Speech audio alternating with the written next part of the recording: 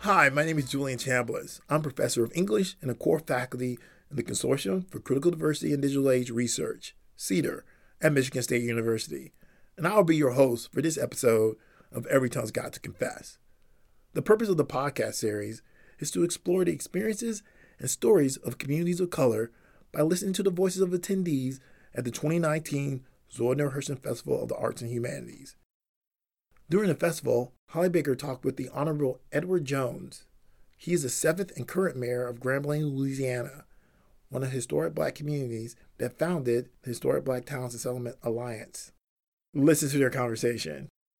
I'm Edward Jones. I serve as mayor for the city of Grambling in Grambling, Louisiana. It's the home of Grambling State University.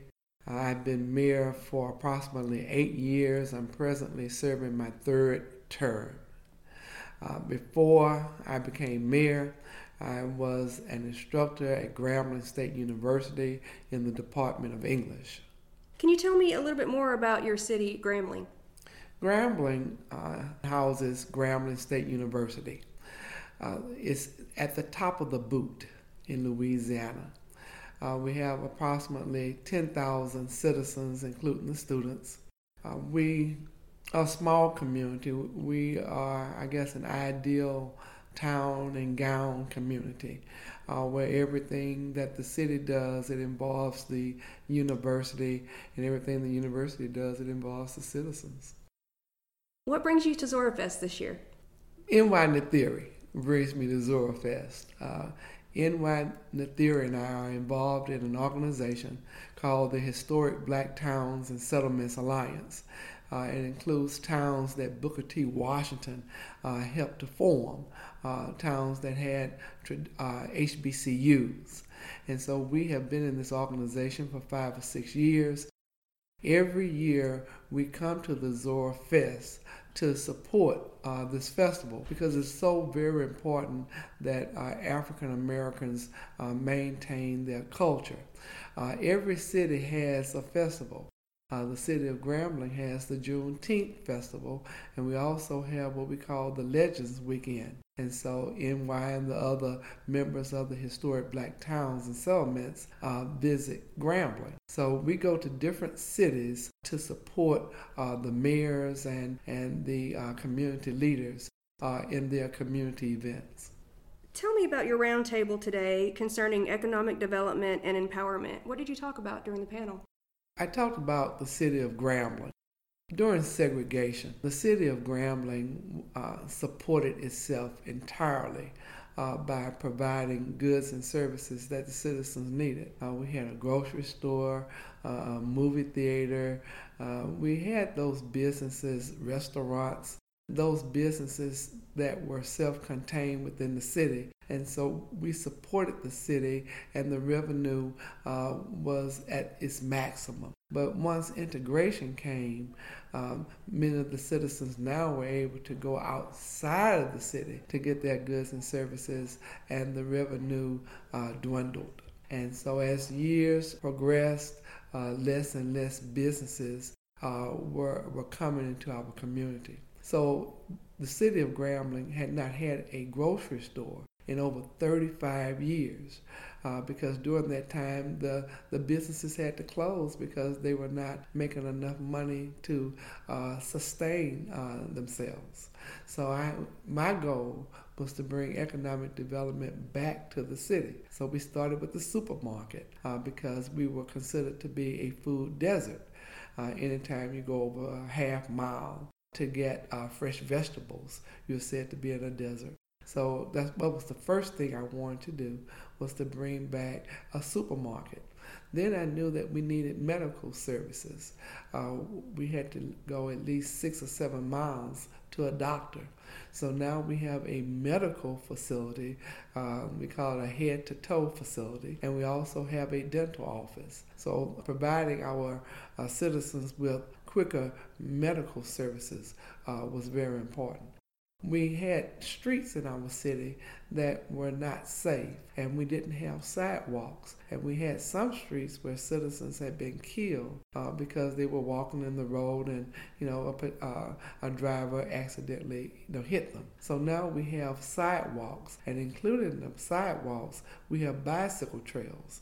So now parents can feel free to let their children ride their bicycles because the sidewalks are not close to the road. So we're trying to do those things that will enhance the quality of life for our citizens in our community. What is the World Conference of Mayors? Can you tell me a little bit about that? Right. It's an organization of mayors internationally.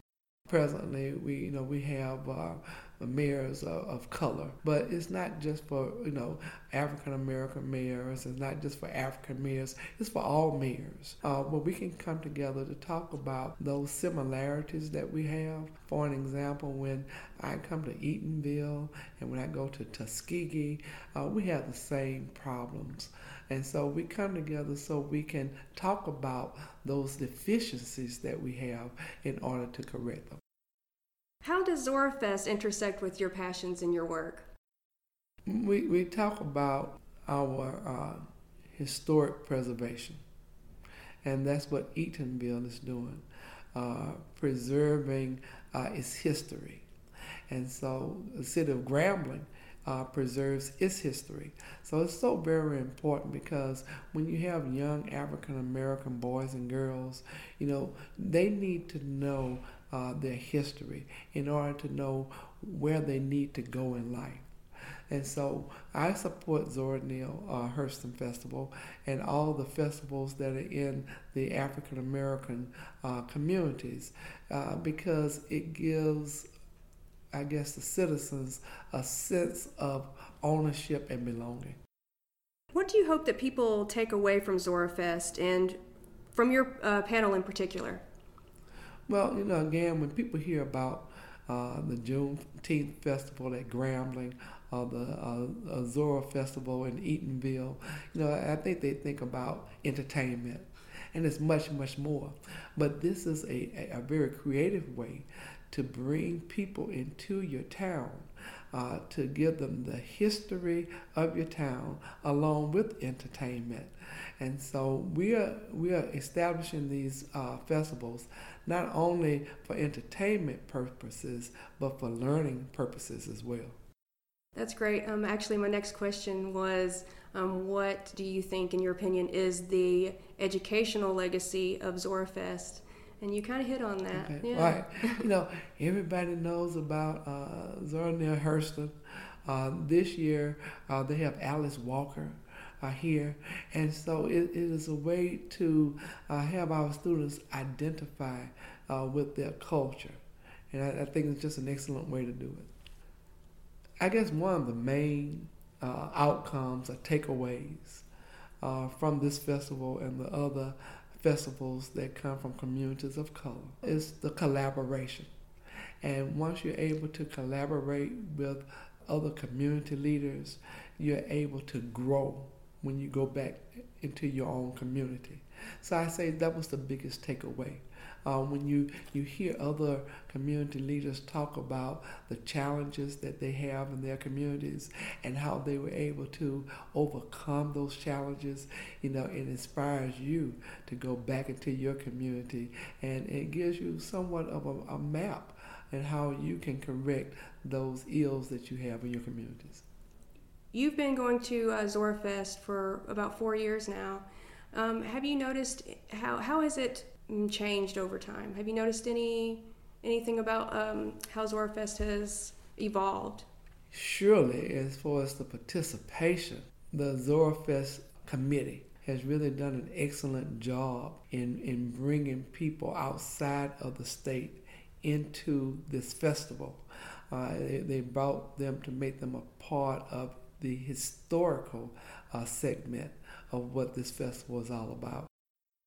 It's been an honor talking to you, and I thank you so much for your time and talking with me and for taking part in this podcast. Oh, thank you. I appreciate you. Thanks for listening to Every Tongue's Got to Confess podcast, the official podcast of the Zora Neale Hurston Festival of the Arts and Humanities.